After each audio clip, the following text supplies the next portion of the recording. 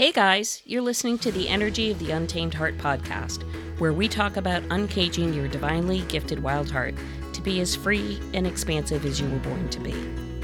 My goal is to use our stories, guest interviews, and your questions to tease out what has been keeping your wild heart under wraps.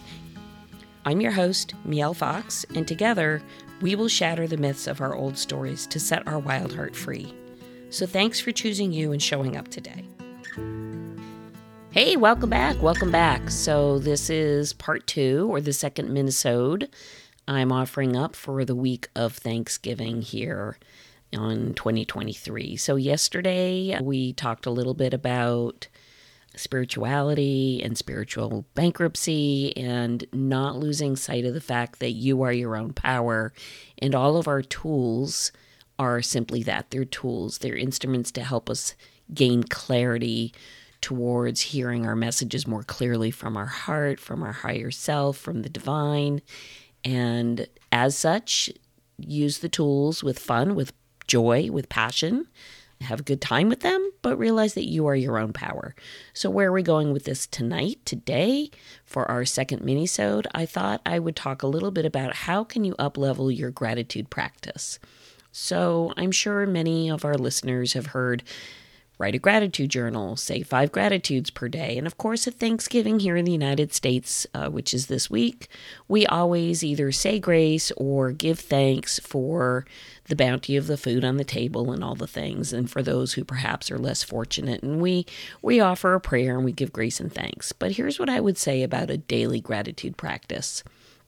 I think the difficulty is a lot of times we just get into a rut, so to speak, and we say all the basics like, grateful for my job, grateful for my house, grateful for my health and my family. And we say it, and I'm sure at some level we really mean it. However, if you really want to uplevel your gratitude practice or your ritual, whatever that may be for you, and really bring the vibrational frequency of what it means to hold the gratitude, it helps to be very mindful about it and in the moment about it.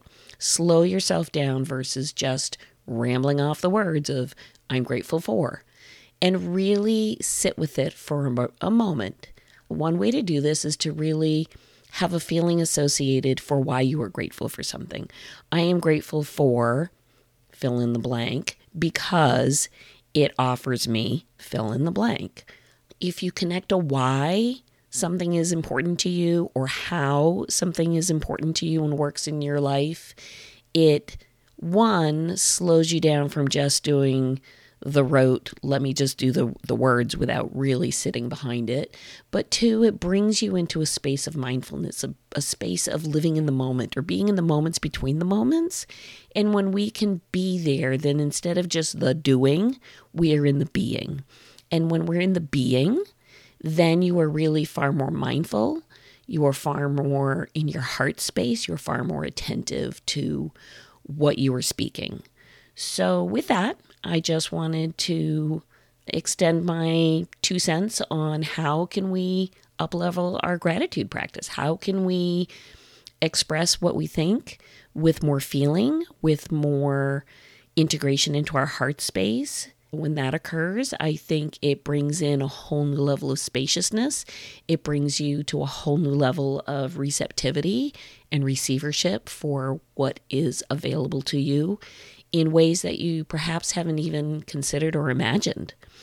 So with that, I will wrap up part 2 of the minisode, and Wednesday I will finish it up before we go into Thanksgiving weekend. So thank you for listening. Would love it if you would leave a review. Of course, who doesn't want a 5-star review? Said yours truly. Tell your friends. If this spoke to you, resonated with you, please tag a friend and have them take a listen. We're going to be here on Spotify pretty regularly. So with that, signing off, and I will see you all, or hear you all, or be with you all tomorrow.